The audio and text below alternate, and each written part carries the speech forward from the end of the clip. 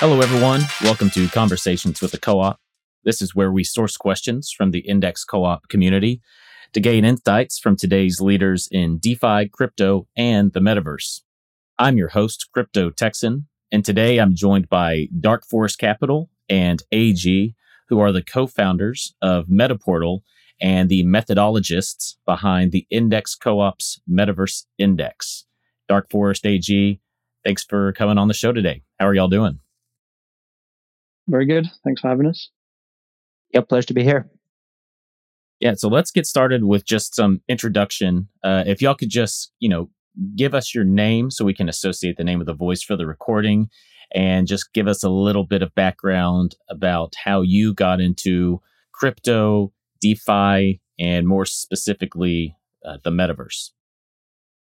From DarkForestCapital, my real name is Paul, but obviously created this sort of profile for myself now that I use on social media. I got into crypto like full time around the crash back in March 2020. I was actually looking for something to do because my plan to become an airline pilot just been put on hold due to COVID. So I actually started trading stocks and crypto, and really just found that like there was a lot more interesting things going on in crypto, and it was easier to understand like how things traded. So that led into DeFi Summer, which led into speaking to people at the Index Co-op, which spiraled completely out of control into like a full-time role at the co-op, and actually launching the MVI. Since then, like managing the MVI, contributing at the co-op, and then stepping away and trying to create something of our own, like me and AG sort of spinning up MetaPortal into a brand in its own right. So really, the last sort of 6 to 12 months have just been trying to grow that brand, really. So yeah, that's it. That's it in a nutshell, I'd say. I'm AG. I go by Verto, kind of on socials, Telegram, Twitter, and so on. My professional background before crypto was in asset management, in TradFi.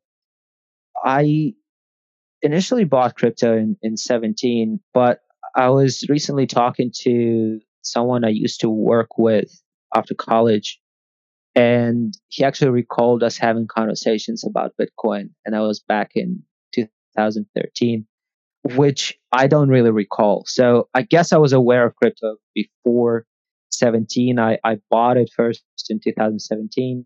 And then when everything went down during the bear market, I sort of went back to my regular job and started looking at crypto again in early 2020. Sort of as we went into COVID lockdown, I had, working from home, you have quite a bit more time just because there's no one really looking over your shoulder. So you can do a job in 4 hours, you're sort of done.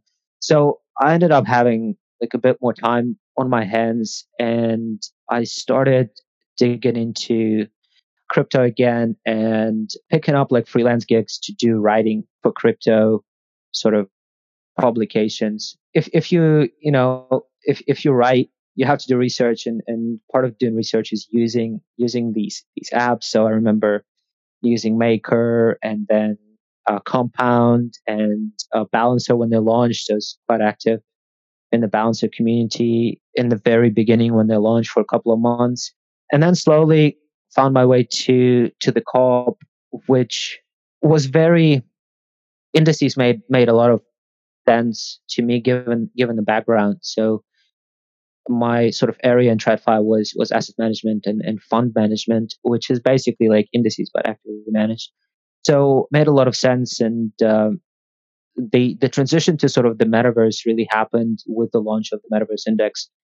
I think before we sort of launched the index, I was aware of the concept, mostly coming from like the NFT side of things, but I haven't really invested in anything in metaverse or NFT related. And I was like waiting for an index to do so, because I was like, I have no clue what to invest in, and we need to do an index. And then sort of in the process of researching and launching the index, and then continuing on the path of like publishing content and managing it, and doing all of that. That's kind of how I guess both of us got much deeper into the metaverse and what's happening there. Yeah, that's interesting. And so how did the two of you meet? Because it's obviously blossomed into this great friendship. And I'm just curious, like, did y'all know each other before your contributions to the Index Co-op? No, we didn't actually. It might look like a great friendship on the surface, but no, I love AG. We get on pretty well.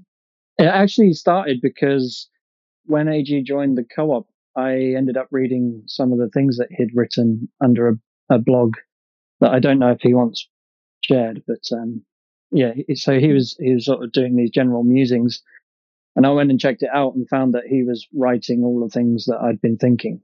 And so the first time we had a chat, we kind of connected over that and put the world to rights over a video call, really. And yeah, just haven't stopped since then. AG, you have anything to add there? No, that about sums it up.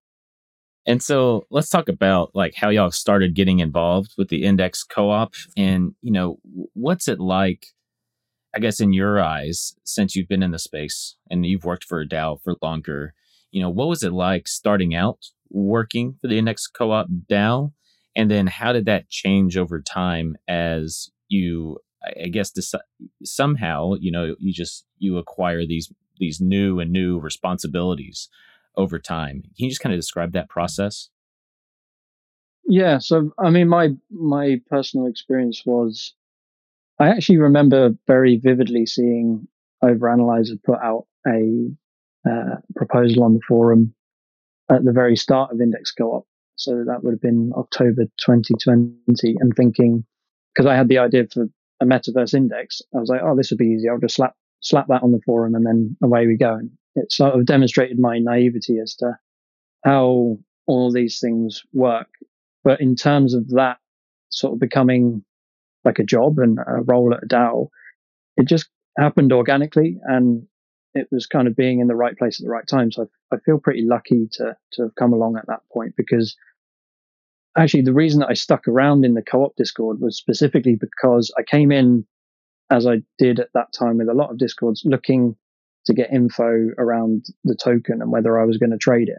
And what I found instead was a ton of people who were just super interested in how do we build structured products using smart contracts that are beneficial for everybody around the world that has like a mobile phone and an internet connection. And I thought that is pretty cool. And nobody cared about the token really. That's all they wanted to talk about. So I started to talk about that as well. And that spiraled into like conversations around governance, treasury management, organizing a DAO, organizing a globally dispersed set of contributors. So it kind of grew organically. And I think it depends what time you turn up, what stage in the formation of a DAO you turn up, as to what your experience will be, because it can be quite different. And I think if you get in early, it's much easier to basically just contribute and sort of get the ball rolling that way.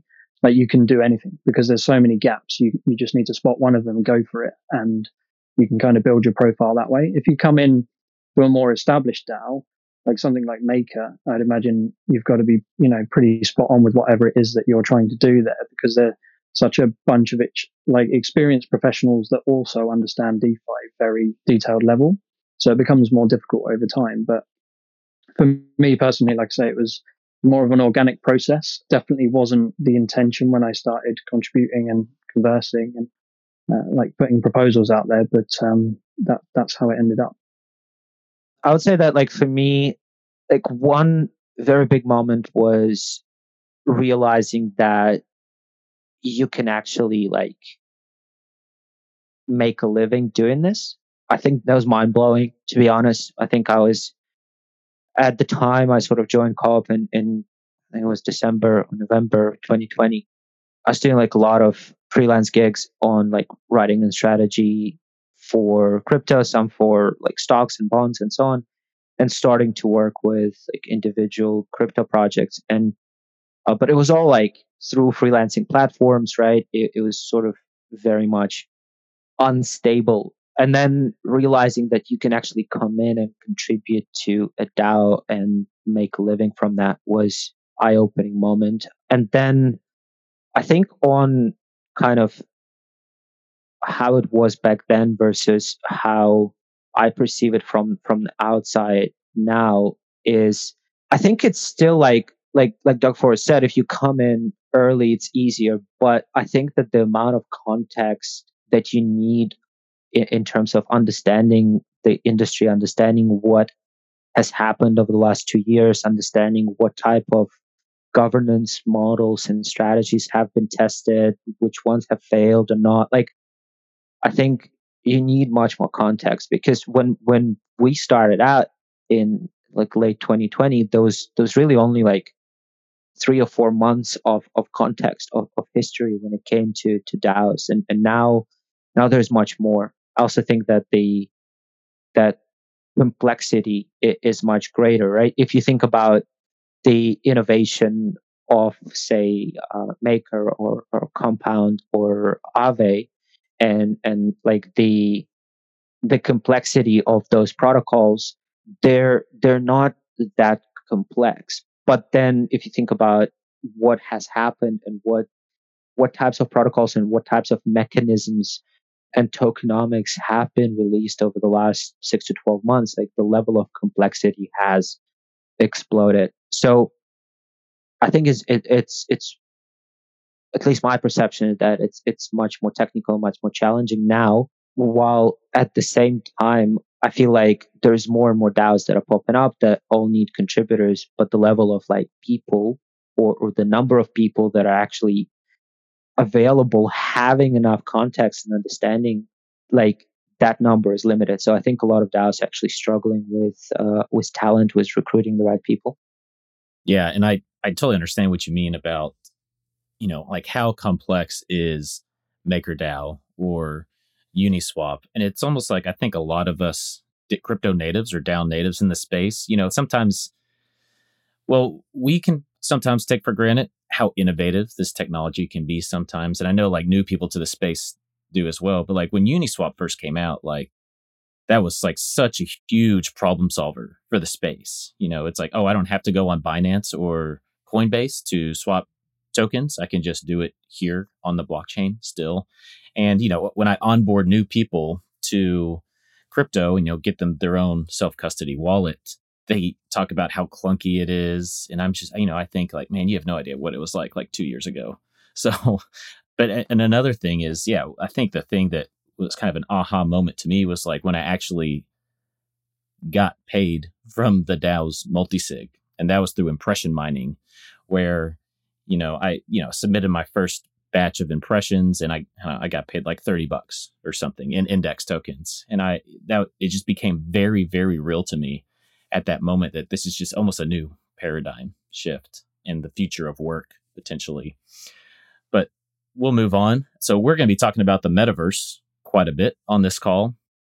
And I think it'd be a good idea if we could just get a sense of how the two of you define the metaverse. And do you have the same opinion on your definition, or do you have slightly different definitions of what the metaverse is? I'll go first just because it's easier.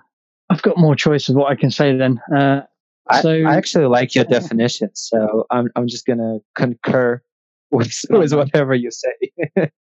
Awesome. Okay. Well, I hope my definition is still the same as the the one that you like, but I think it's because I kind of had an idea of what all this was trending towards before it became. Actually, it wasn't really before it came. Like years and years ago, Mark Zuckerberg made everybody at Facebook read Snow Crash. I remember that story sticking out to me because I was like, well, I'm never going to read Snow Crash because I hate Facebook so much. And I still haven't read it. But I know the term metaverse comes from that book. But for me, the metaverse arises through the blending of digital and physical realities. And the hardware that we use, like VR headsets or haptic feedback gloves or even just our mobile phones, as that improves, I see that as like, and borrowing slightly from Matthew Ball here, that's like the boundary layer between these realities. So as that gets better and smaller and higher quality and more immersive, that boundary layer actually reduces. So the metaverse is the ability to go into basically a digital reality and not be bound by the laws of our physical reality. And you'll be able to jump in and out between physical and digital. Now, in terms of what it looks like within that digital realm, I think that's what most people in crypto and on Twitter spend their time arguing over. Like, is there one metaverse or are they virtual worlds within a metaverse? So that's why I kind of like to zoom out a bit and just define it as it's like humans going digital effectively. And that's how I see it. Yeah, and I think if you sort of expand that a little bit, right, to open metaverse versus closed metaverse, right? I think what Dark Forest described can be both, right? You can have a closed metaverse, a centralized metaverse, corporate metaverse, whatever you want to call it. But what we want to see, right, is an open metaverse, and that's where you get into blockchain and crypto and NFTs as sort of ownership of virtual digital goods. It's owning your data, owning your ID, it's digital money, all of these things. I think metaverse itself can be closed or open, but what makes it open is all the things that we are excited about. So is the metaverse, is it a spectrum? Because I hear people say that, really just the metaverse projects are the metaverse, and then there's people who say that you need to include, digital assets and currencies like Bitcoin and Ether. And then there's people who just say, if you're interacting on Twitter, you're in the metaverse, or if you're on a Zoom or FaceTime call, that's the metaverse. So do you feel like it's a spectrum, or do you feel like there is a hard line somewhere, or have we just not defined that line of what is and what isn't necessarily the metaverse yet? I would say that there's like a gazillion definitions out there, right? So obviously, I think it's a spectrum, and we don't really understand. Like, we don't necessarily agree on what the actual definition is. For me personally, I think the spectrum, right, comes from the level of immersion, right? So Twitter, for example, your level of immersion is very low. The same with perhaps Zoom. So for me, it's hard to see that as metaverse, just because you're not, even though you do operate in like digital realm, you are not immersed in it. And so for me, that spectrum is immersion. And so the closer you get to full immersion, the closer you get to this like full concept of or full vision of metaverse. But immersion is a spectrum, and I don't necessarily know where on that spectrum do we tilt into the metaverse, right? When does it become metaverse versus sort of the sort of 2D digital world in a way? Say it's the spectrum as well, but less focused on immersion and more on like if you cast yourself forward 100 years and you imagine like historians talking about this, this revolution, this renaissance, whatever you want to call it, that we're going through, I think they would refer to the metaverse arising as we saw like personal computers with glass screens on them and AirPod earphones that you can carry around with you all day. Like these things seem clunky now, but if you give us another 20 years, they're going to become more ingrained. So I think the metaverse is arising on that spectrum and we're going through it, but we're in the sort of early stages of the industrial revolution almost, where we've got these big, like steam powered, clunky machines that are making loads of, it's almost like that. But, I think by the end of this current decade or next, we will look back at having to hold a piece of metal and glass in our hands to access the internet as extremely backward. Like, I think that stuff will start to get integrated. So for me, it's more about the spectrum of how easily we can slip from one to the other. Yeah, that's really interesting. And just thinking back at when the proposal came through the governance forum for the Metaverse Index, it was quite a bit before the explosion or bull run on the metaverse related tokens, and before Facebook changed its name to Meta. And so I guess my next question is like, how did you identify this opportunity, and you kind of touched on it a little bit, but and also like, are y'all gamers historically? Yeah, just those two questions. Yeah, so it came because I was almost at like the forefront of this change that was being accelerated by COVID. So I had gone from, a career engineer who was then going to have the career as an airline pilot, and then suddenly that was cut short. And it's like, okay, I'm not going to do that. I'm going to sit in my mum's basement and trade crypto all day. And then I look around and I see other people getting drawn into this. And then I see, older generations having to learn how to use Zoom and getting caught with their pants down on Zoom calls. And you see that we're actually being forced by what happened, like this confluence of events. I think the trend was already going in that direction. We're spending more and more of our daily lives online, but it was accelerated by COVID. And so the opportunity to like capture that trend through a financial product is really where that came from. Like, it's very difficult to capture something that's moving so quickly, like the metaverse space, the metaverse tokens, gaming tokens, NFTs, whatever it might be in crypto. So the idea of banging all of the top projects into an index was like, okay, this is a no-brainer, because now anyone who's heard the term or is looking at this trend can capture it and get exposure to it through a single token, and it becomes simple. In terms of gaming, yes, lifelong console gamer. Started off with a Sega Game Gear, and then Saturn, then PlayStation, then went to Xbox when like local area network gaming came about. So I played a lot of Halo, a lot of FPS, like first person shooters. Yeah, and I'm still with Xbox today.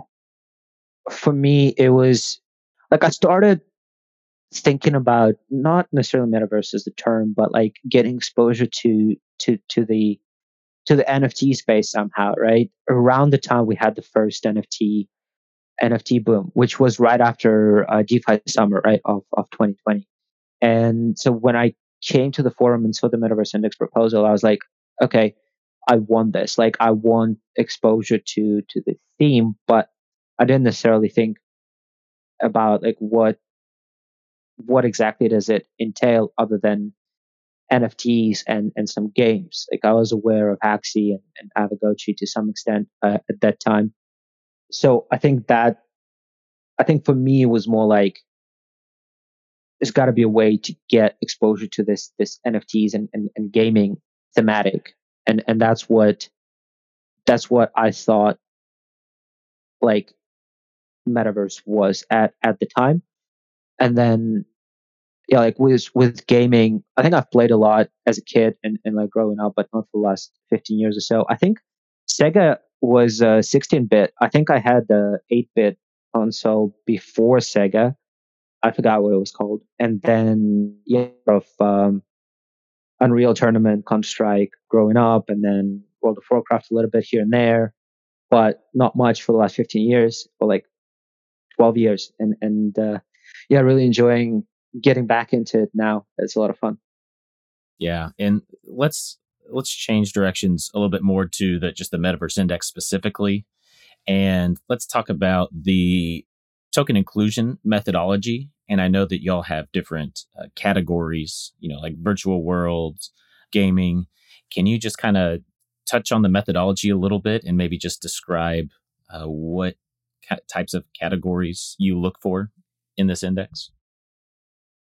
So with any methodology, like if you wanna have an objective methodology, the very first step is like, how am I gonna screen all of these tokens on CoinGecko for inclusion, right? Like, I can't really manually go through 5,000 tokens and figure out what I'm gonna put in. First off, it's subjective. Second off, it's like impossible to do time-wise. So the very first step is like figuring out how to screen things so that you end up with a feasible list of like what can potentially go into the index that you can then research. So when we launched, we were using CoinGecko categories, and we were screening for, I believe, 5 categories at the time, which was like NFTs, entertainment, gaming, VR, AR, and music. So that's 6.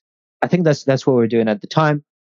Then basically, once you screen for that, you have a list of tokens, which is probably somewhere between like 50 and 100, and then we'd sort of go through them and we'd look at, is it an ERC20 or not? Does it have DEX liquidity or not? When has it been released? And so that would allow us to filter some more tokens out. So we had like a minimum market cap requirement. We had, the token has to be live for at least 3 months. And then we had like a bit more subjective liquidity requirement as well.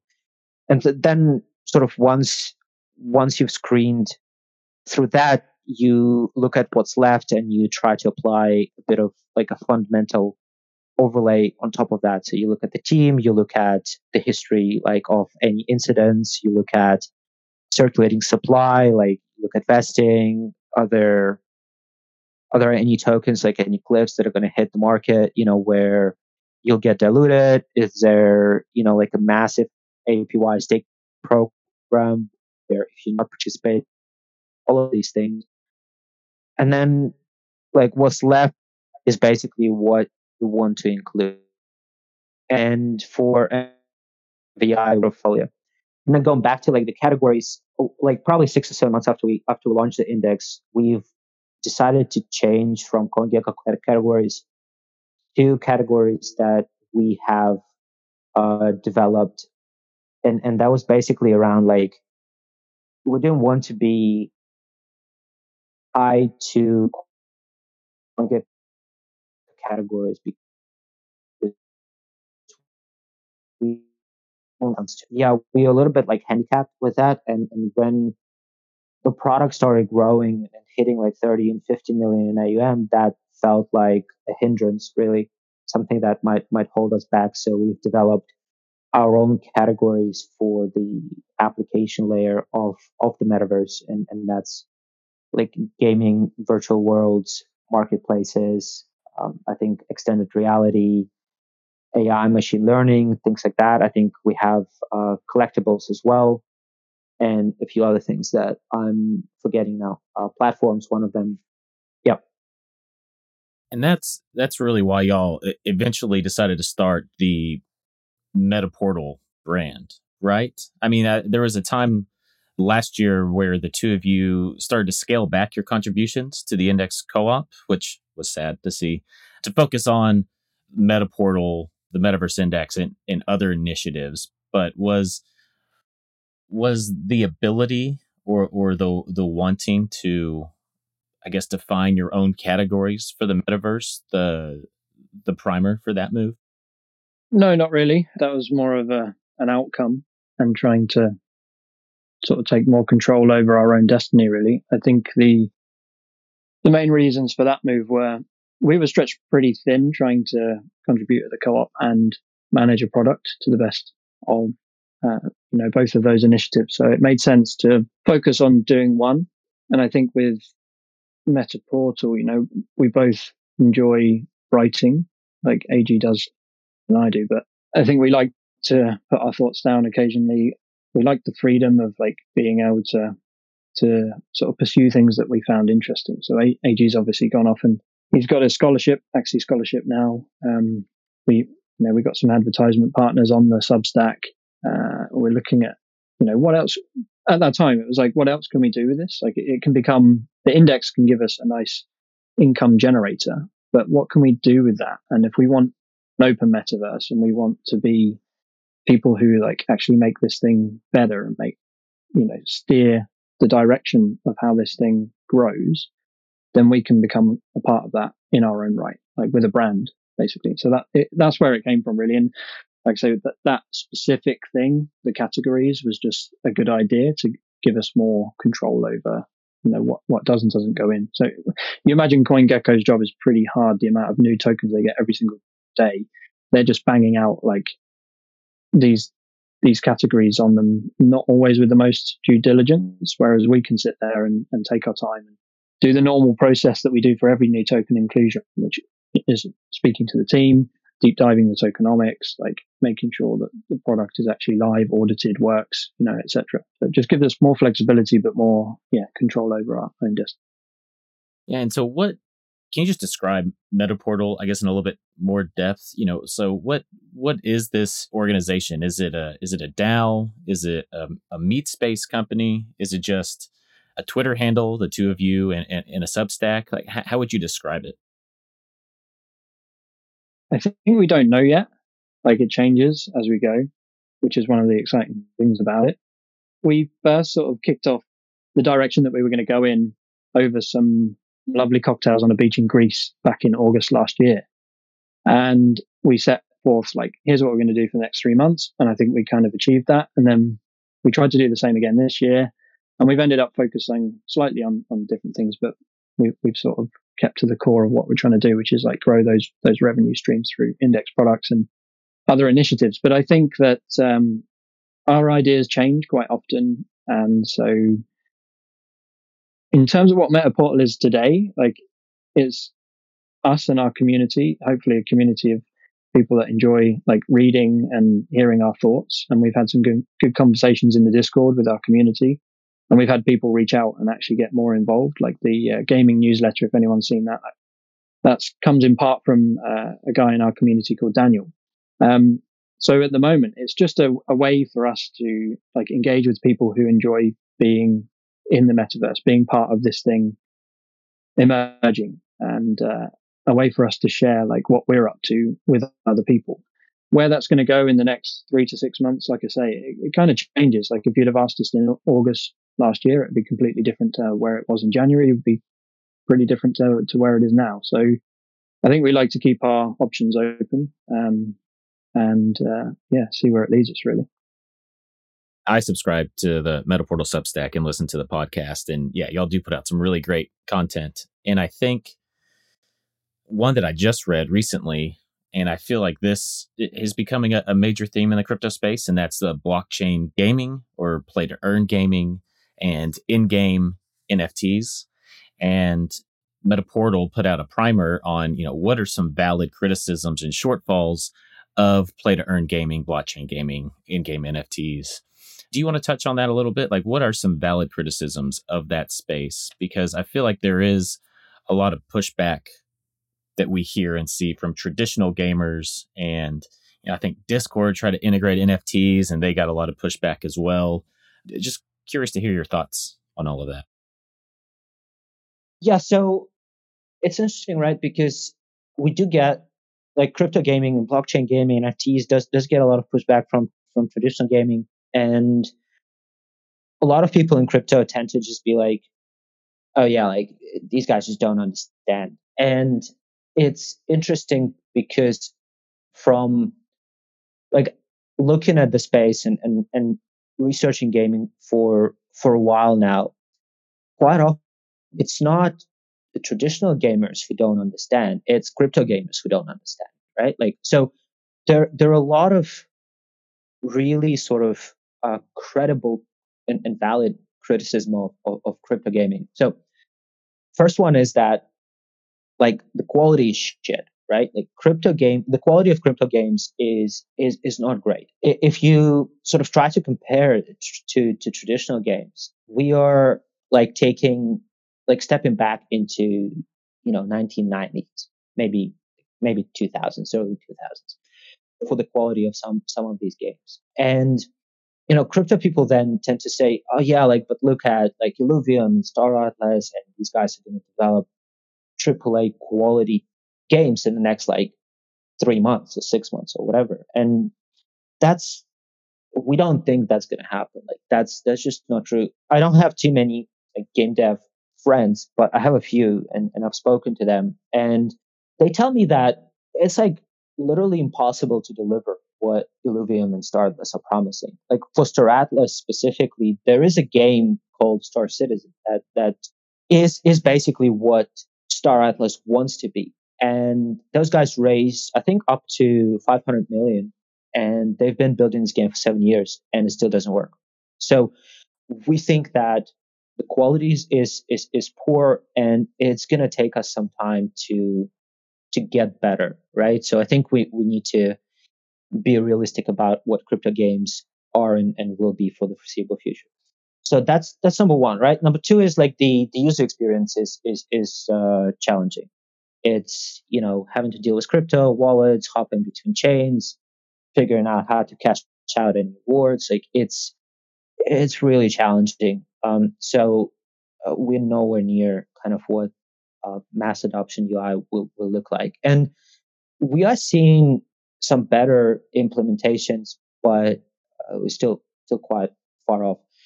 Let's see. I think because the games themselves, like the quality of the games themselves, is poor. A lot of teams are not really focusing on building a good game and building a fun game. They're focusing on the crypto economic loops, right? Like and stretching that as far like on the Ponzi, non-Ponzi range, like stretching it as far as possible. So that's where like the gamify term, that's sort of what it is. It's sort of DeFi farming mechanics with like a visual overlay, right? But crypto games themselves, the way we see it, is like video games, right? And so we've seen a lot of gamify, and that's not really gaming. I think valuations are generally pretty high for lack of users and poor UX and poor quality of games. Distribution, I think a lot of people don't understand how hard distribution is. You can't really get a crypto game onto Apple Store or Play Store. It's really hard. Steam, said they're not going to support crypto games. Even if you do get a game onto Apple Store or Play Store, they take 30% of the revenue. That changes the economics for developers, for studios, quite a bit. And, there is a limit to how much you can distribute the game directly by having people download an app outside of an app store, whether it's on mobile or PC. And yeah, like the last one is around lend.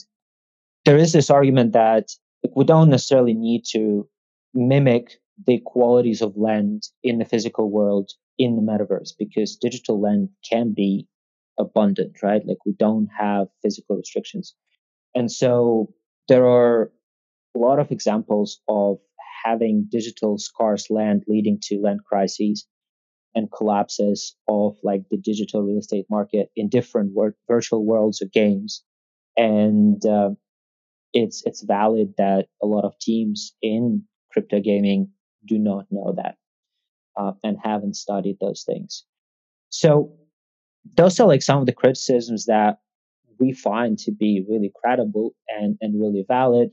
At the same time, right, there's still a lot of positives that in the long term make crypto gaming sort of a big step up from what we have today. Yeah, wow, that's really interesting. What was the uh, virtual world land crisis you were referring to? Is it like something like Second Life?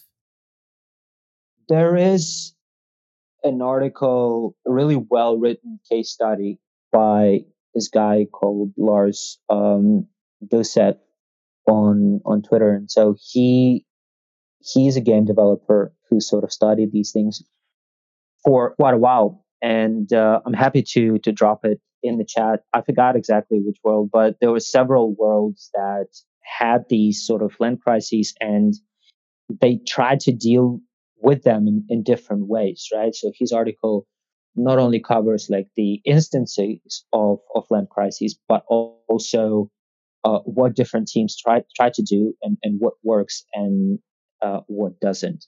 And so he talks about like the land value tax or harbinger tax is a different variation of it, but some sort of a tax system to make sure that the land in games is actually utilized, right? So if people want to build something, there's land available for them to build it. And for that to happen, speculators need to pay the price of just holding and squatting on the land without actually doing anything with it. I'll drop the article in the chat. Yeah, that'd be great. And it's interesting. It's almost like these crypto games, when you have scarce assets that you need to utilize within a game, it's almost like they need to hire their own economist, right? Just like for just a microeconomist for the game that they're developing. Is that I think we talked to Ryan from DG about that a little bit, but is that a trend that y'all are seeing in the space at all? Yeah, we spoke to Tin from Cypher, did a podcast with him recently, and he mentioned that I think they have two game economists for their upcoming game. So yeah, it's becoming a pretty serious intersection of economics and game design that you have to think about these things and make sure that they work long term. Like if you look at something like Axie, there's literally billions of dollars at stake and upwards of millions of players. So if you get it wrong, the consequences can be huge. And I think actually, to go back to a point that AG made earlier, a lot of crypto game projects, almost like either deliberately or just unintentionally, I don't know, they're just not, they don't seem to have taken account of anything that's happened in traditional gaming over 20 years. Like, there's so much to learn, there's so much information, examples of things that have gone wrong. The land scarcity stuff is a great example, which is why I think Nifty Island is a great idea. It's literally playing the opposite, which is land is abundant, go and, make the most creative thing that you can. Land scarcity has been shown time and time again to like make a mess of things, and you get landlords and rent extraction, and it turns into like a Wales game, and it can ruin the experience. So to just build a game and do constant land sales like you see from Sandbox, I think it could land these projects in hot water, and they have to be careful. And so yeah, that's where game economists come in, people who are experts in the design of the game themselves and have that understanding of economics and can put them both to work. Yeah, that's interesting. And okay, so we've talked about some of the valid criticisms and shortfalls of crypto gaming, play to earn gaming, but there are also obviously some ways in which this space is better than the traditional one, which is why you've been teasing this game index on Twitter. So let's talk about that a little bit.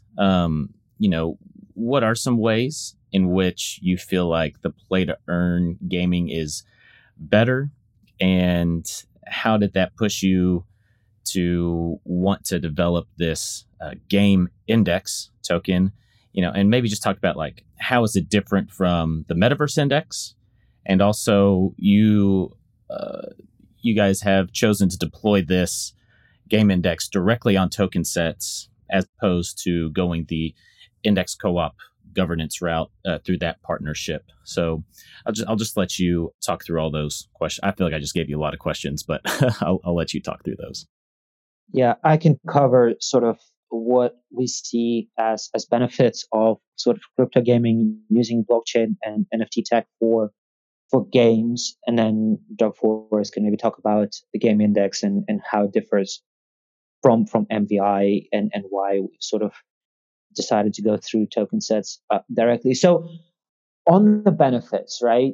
The first one is the fact that blockchain and crypto games and using NFTs allow us to have open and trustless economies, right? So we all know that with gaming, there's always black markets, gray markets.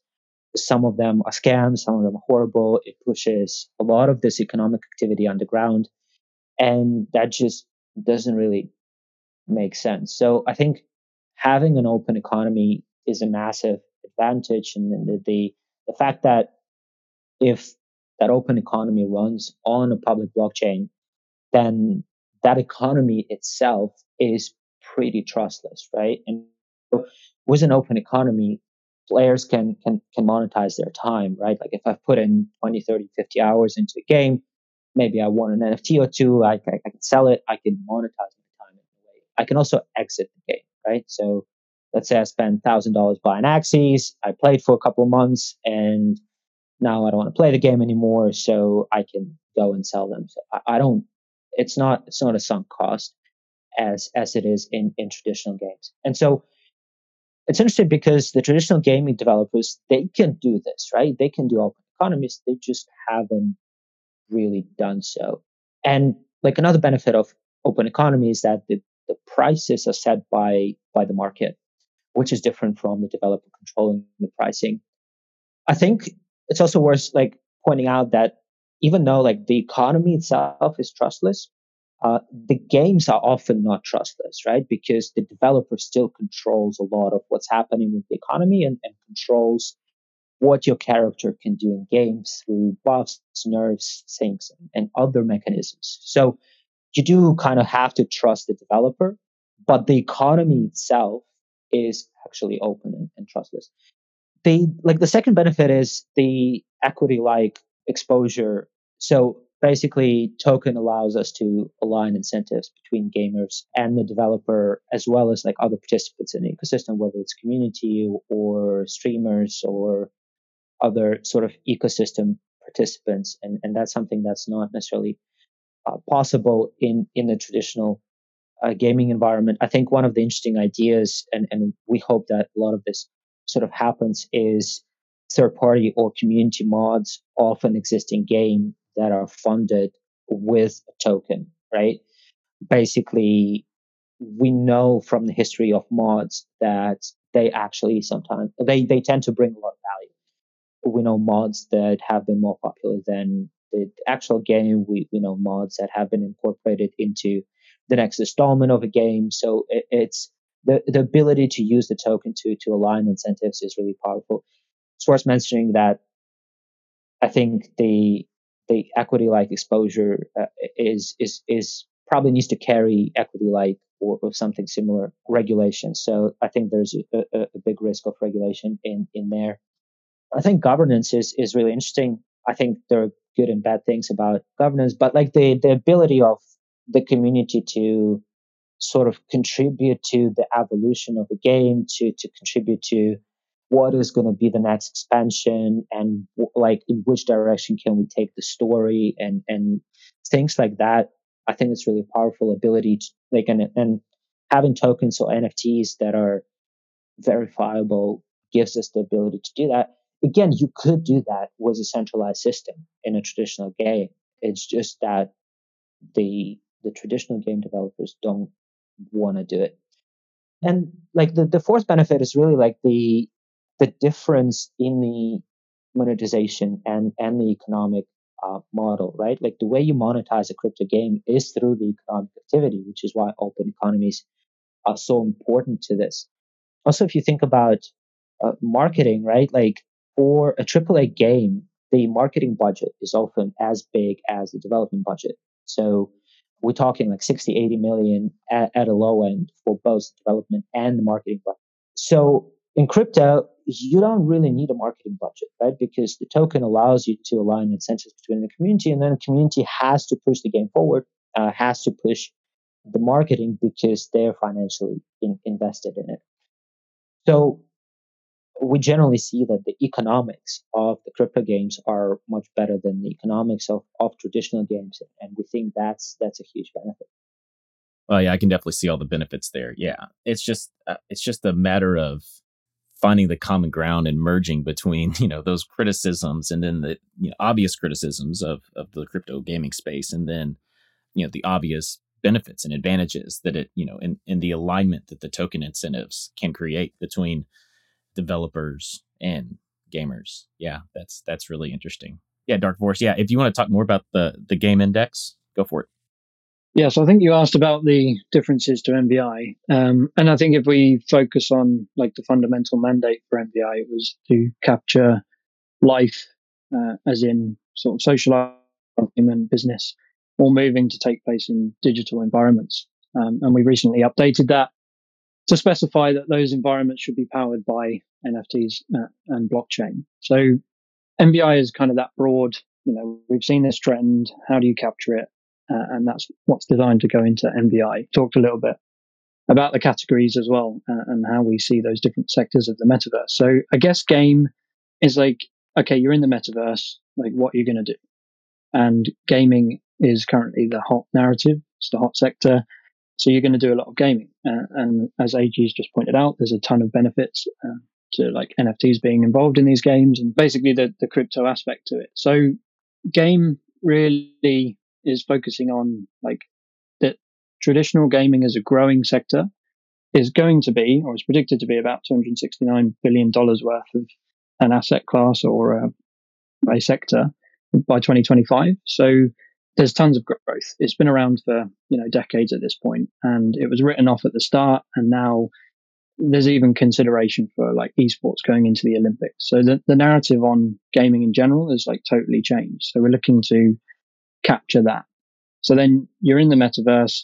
This is like the top sector at the moment. So we're seeing billions and billions of dollars come in to NFT games, crypto games. If you look at the numbers, they're pretty staggering, to be honest. I think it was FTX that have raised a fund a couple of months back that's like $2 billion purely for gaming, mainly Solana focused, of course, but like there's money coming in. So there's even though there's a ton of rubbish, there's definitely going to be stuff that comes out of this that is good. So the sector itself is growing, money is coming in to support it, and while probably in the short term stuff has been overhyped, you're definitely seeing good things happening and projects doing, like making real products. So game really is like, can you capture that part of the narrative? And do you know what really struck me was listening to AG talk about all of the sort of hard truths. And it's kind of ironic that we've put that article out there like a week before launching this product, because it basically fuds the whole space and says, everything's overvalued and overhyped, and actually we need to take a step back and consider what's really being built here. But actually, I think, like I say, the fundamentals are there. It's a growing space. There's money coming in to support it. We are seeing innovations and real things being built, and of course, it's powered by self-sovereign ownership of your digital assets, which is an extremely powerful thing. So, game in terms of like a portfolio, if you looked at it from a portfolio perspective, I think you look at it as sort of supercharging your exposure to the metaverse. If you've already got MVI, maybe you would take up a 20 to 30% allocation in game just to capture that. We've seen that the top performers within MVI have been gaming related. So we're talking like AXS, ILV. They've all been up like massively since inclusion. So it just made sense to have a product that captures that. I mean, up until like even just recently, we've seen data that shows that gaming has stood up really well since the start of the year, and it's actually been the best performing sector. So yeah, it just seems like the time is right for that. But in terms of its differences, it's like that narrow focus on a hot sector within the broader metaverse. So that's how it differs from MVI. Yeah, the interesting question about why token sets and not with the index co-op.